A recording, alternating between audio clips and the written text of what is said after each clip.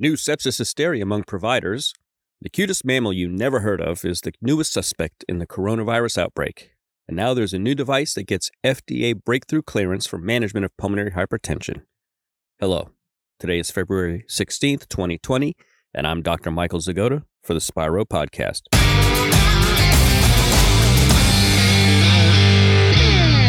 Alok Patel, he brings us an interesting discussion related to sepsis based on an article published in The Lancet back in October in 2019. If you haven't checked out the Lancet article about sepsis hysteria, I highly recommend it. It has led to a lot of intellectual debate. You see, when I have a hospitalized patient with an infection, I always think about the possibility of sepsis. It's a healthy paranoia. However, I feel added pressure when asked to maintain a sepsis mortality of, say, less than 17%. And when patients' families tend to bring up statistics that I've read, things like 1 in 3 hospitalized patients who die had sepsis, or every sepsis death is a preventable tragedy. I don't know. We know the data are not always generalizable, and that, sadly, not even sepsis death is preventable, even with the best care. This is what the authors of the Lancet article are emphasizing. We want to do right by every patient with sepsis, but the inaccurate portrayal of sepsis epidemiology can raise public alarm and influence how we practice. The authors made several key points about changes in behavior and the overall amount of sepsis cases reported. One main change in behavior is the increase in the amount of antibiotics prescribed. We tend to throw antibiotics around like candy at Christmas. That's because the guidelines say they need to be started within an hour of initial presentation. The authors take aim at the evidence behind the guideline. There's also reference to a study which shows that approximately 40% of sepsis diagnoses were not actually tied to a confirmed infection. Another study showed that changes in ICD coding actually increased the amount of sepsis diagnosis. So it's not an actual clinical patient issue, instead it's a coding issue. And lastly, the authors of the Lancet article made the point that even with everything done appropriately, many patients with sepsis will inevitably die. This is nothing that a guideline is going to fix. It may be because of underlying chronic illness or even underlying comorbidities. In the end, it's pretty easy to see why there's so much of an emotionally charged debate on social media about all of this. You can check it out by searching hashtag sepsis hysteria. On one hand, you have sepsis advocacy groups who are trying to spread awareness, and patients who are outraged that we are even having the discussion. On the other hand, you have scientists and doctors who are trying to separate fact from fiction and get better grasp on sepsis epidemiology out to the masses so we can prevent overtreatment and overdiagnosis. This is the heart of what the authors of the Lancet article are saying. The emotional debate was neatly summarized in a perspective piece for the British Medical Journal. Do you think there's something else we should be doing in how we look at sepsis? Let us know at thespiropodcast.com. The newest suspect in the coronavirus outbreak. Pangolins. Pangolins are the latest suspect in the origin of the novel coronavirus. The New York Times published that in the search for the animal source or sources of the coronavirus that's epidemic in China at this time, the latest candidate is the pangolin, an endangered, scaly, ant-eating mammal that is imported in huge numbers to Chinese markets for food and medicine. Its scales are believed to have a lot of health benefits. The market in pangolins is so large that they are said to be, quote, the most trafficked mammals on the planet, end quote. All 4 Asian species are critically endangered, and it is far from clear whether being identified as a viral host would be good or bad for these pangolins. It could decrease the trade in the animals, or it could cause a backlash. It is also far from clear whether the pangolin's an animal that passed the new virus to humans. Bats are still thought to be the original host of the virus. If pangolins are involved in disease transmission, they would act as an intermediate host. The science so far is suggestive rather than conclusive, and because of the intense interest in the virus, some claims have been made public before the traditional scientific review process. As a result, some researchers who specialize in studying disease that spill over from animals to humans have expressed frustration about conducting discussions about scientific claims without the life breath of science. Publicly available data and accounts of how the research was done that have been vetted by other scientists is rare. While scientists wait for details on genetic studies, there is a gaping hole in the more mundane, so to speak, science that goes around this. But equally important, detective work involved in tracking the path of a disease has become very difficult because of the hysteria. To be certain of what happened with the new virus, researchers need to know exactly which animals were present in the market in Wuhan, which may have been instrumental in the spread of the disease. The virus was found in people associated with the market and in the market environment. It was also found on surfaces, for instance, or even in cages. However, some of the early cases, including what might have been the first reported case, were in people who were not associated with the market. John Epstein, Vice President for Science and Outreach at EcoHealth Alliance in New York, he says that the first jump from animals to humans may not have occurred in the marketplace. People may have contracted the disease from animals at another location or even earlier as yet unknown. Unknown cases may have contracted the disease at the market and passed it on to other people. Further complicating matters, animals at the Wuhan market seem to have been quickly disposed of, although reports from China were that samples from those animals tested negative for the virus. So, to date, bats are considered the primary suspect, but the pangolins, or at least the scales from the pangolins that may have been infected by the coronavirus, seem to be the transmission or the fomite through which the transmission has spread so quickly within the market and then has obviously gone global since then.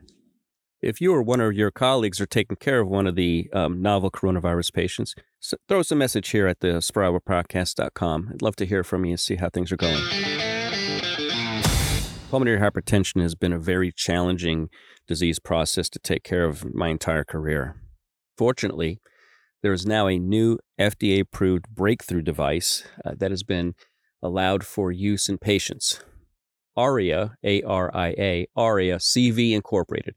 They're a developer of medical devices that treat pulmonary arterial hypertension. They announced that the U.S. Food and Drug Administration has granted breakthrough device designation for their new pulmonary hypertension system. The breakthrough device program is intended to expedite the FDA review and approval of designated devices that may provide more effective treatment of life-threatening or irreversibly debilitating diseases.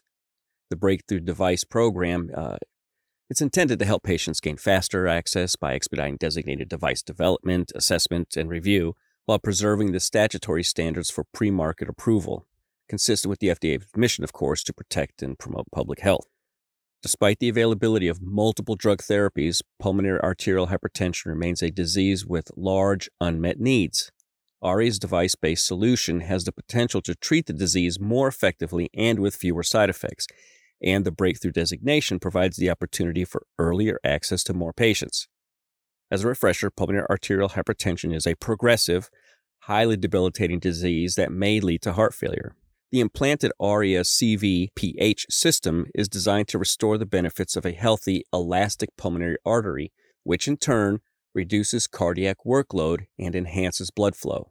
These benefits have the potential to improve both duration and quality of life. In short, this looks like a pacemaker, but it acts like a balloon pump. So it's a pacemaker-type balloon pump that goes into the pulmonary artery. The FDA's designation of the ARIA CV-PH system as a breakthrough device affords multiple potential benefits to the company, including flexible clinical trial design and facilitated patient access through CMS's revised reimbursement pathway. The CEO says, quote, "Our mission is to address the unmet clinical need for this life-threatening disease with an effective treatment options, and this designation brings us one step closer to delivering on this mission," unquote. "I've tried to see where this could be available, but I've not been able to see if there are any institutions that are working with this just yet. If your institution is trying this, let us know here at thespiropodcast.com. We'll get the word out. Look forward to hearing from you.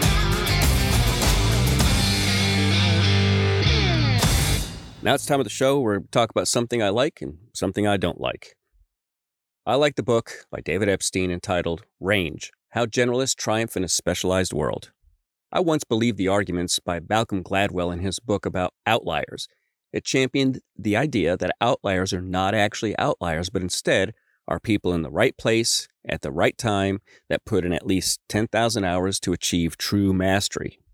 Malcolm's arguments and examples were enough to pull my son from all of the other sports he played in and had him focus specifically on one sport so he could put the time in that was necessary to achieve his dream of playing college baseball.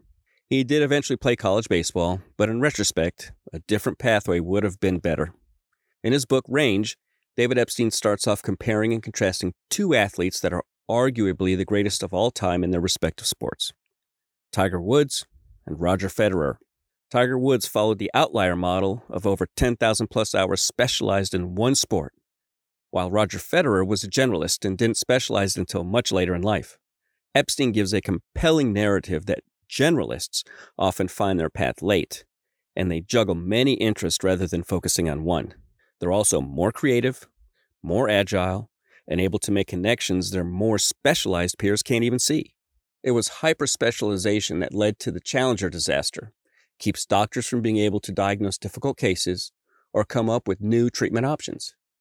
Epstein shows us how the generalists have had a more profound impact on society in art, science, medicine, and even law, and has been shown to help solve the most complex problems. How using, for example, a withering technology and lateral thinking can truly change the way things are done and perspectives can be changed. Let me share a personal example. When I was a fellow training in pulmonary medicine, I saw how a balloon was being used to dilate occluded blood vessels and stretch esophageal stenosis. I was learning on how to perform a tracheostomy that used a technique called serial dilation that used increasing sized dilators to create a tracheostoma for tracheostomy tube placement. This technology evolved into a single dilator technology, but this dilation technique still has some problems. I thought that using a balloon to dilate the stoma would decrease procedure time, minimize tissue trauma, bleeding, and be safer for patients. So I was using a withering technology, the balloon, and lateral thinking to see if that could be used somewhere else. After a period of trial and error, I was able to patent the device and was later purchased by a medical device company and became the standard of care in many hospitals. It was my exposure to other specialties, technologies, and techniques that gave me the idea to use already proven technology in a lateral use. The best ideas seem to come from this type of both depth and breadth of life's experiences, so both depth and breadth. And Epstein's book communicates this principle very well. It is provocative, rigorous, and engrossing. Range makes a compelling case for actively cultivating inefficiency while seeking both depth and breadth in experiences and understanding. It's a great book. I highly recommend it. If you don't have a lot of time to read, then at least get it on Audible while you drive. You'll be glad you did. Now, something I don't like. I don't like it when I see managers not own their own responsibilities but take credit for someone else's ideas or successes. Sadly, this is not an uncommon commentary. Each February, a colleague of mine that is part of another healthcare system has one-on-one meetings between managers and their direct reports. My colleague was told that his clinic did not meet their annual productivity goals, and as such, they did not get any productivity bonus. Later, he found out that his manager was given a bonus because of how well he led the clinic through a, quote, challenging time. He said, "I saw my manager once a quarter. That was it. He asked me how things were going. We had a cordial conversation, and then he was gone. Hadn't seen him since." He said, I will admit that I was hurt by his lack of recognition for my team's efforts," he told me.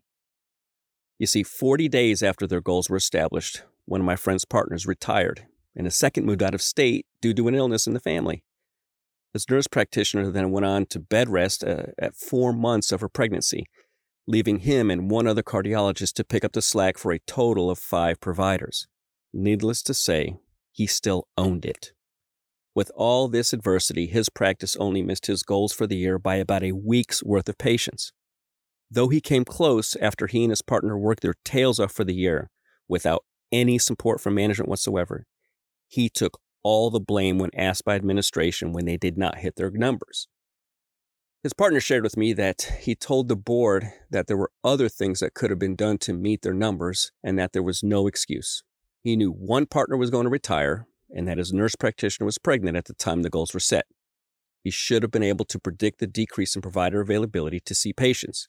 He could have decreased clinic visit times from 20 to 15 minutes, opening up more slots in clinic to give more access to patients, and he could have even opened up a half-day Saturday clinic. Then, about a week later, he watched his manager get a leadership plaque award and about a $5,000 bonus check for, quote, leading his clinic through an impossible situation.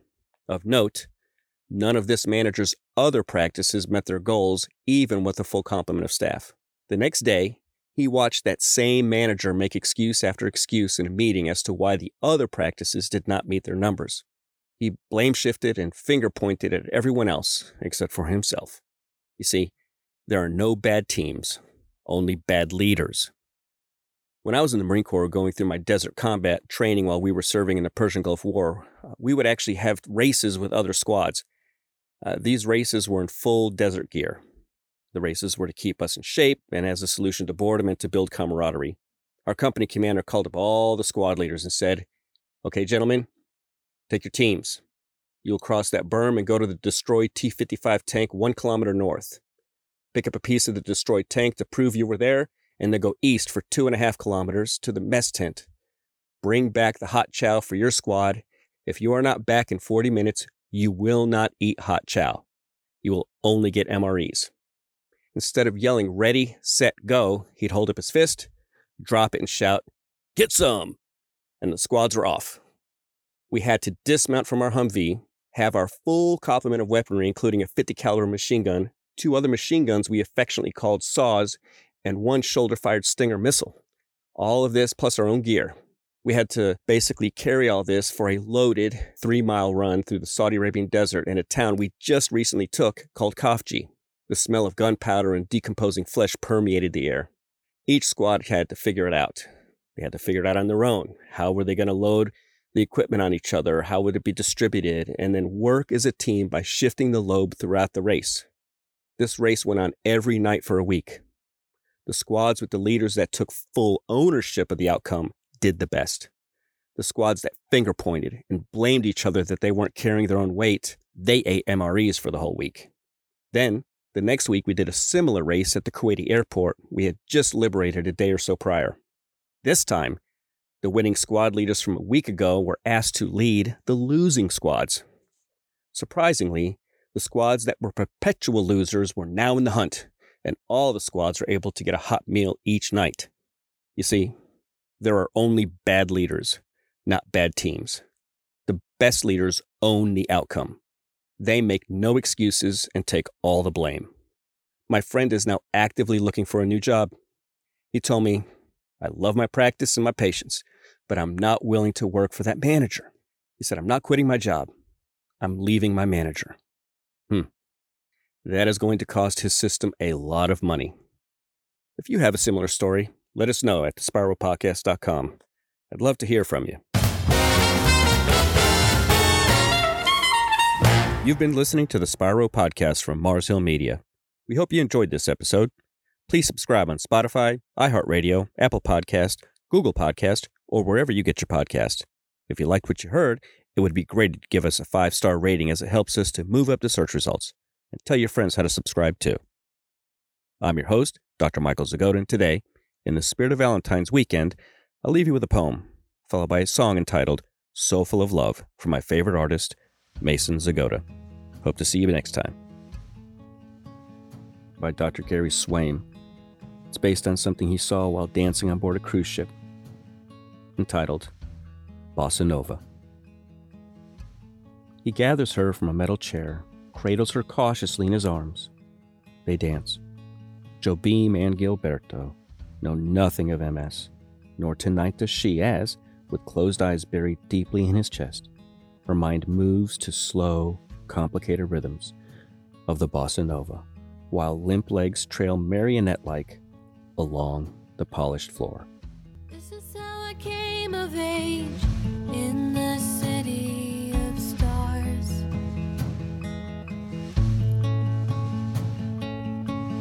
Wandered through the concrete, the side streets, the boulevards.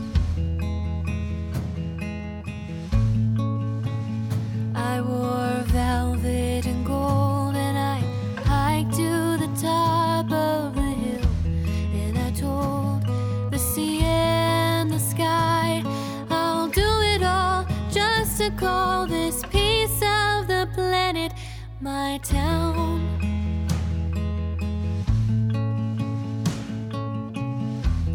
The valley held me in the palm of her hand.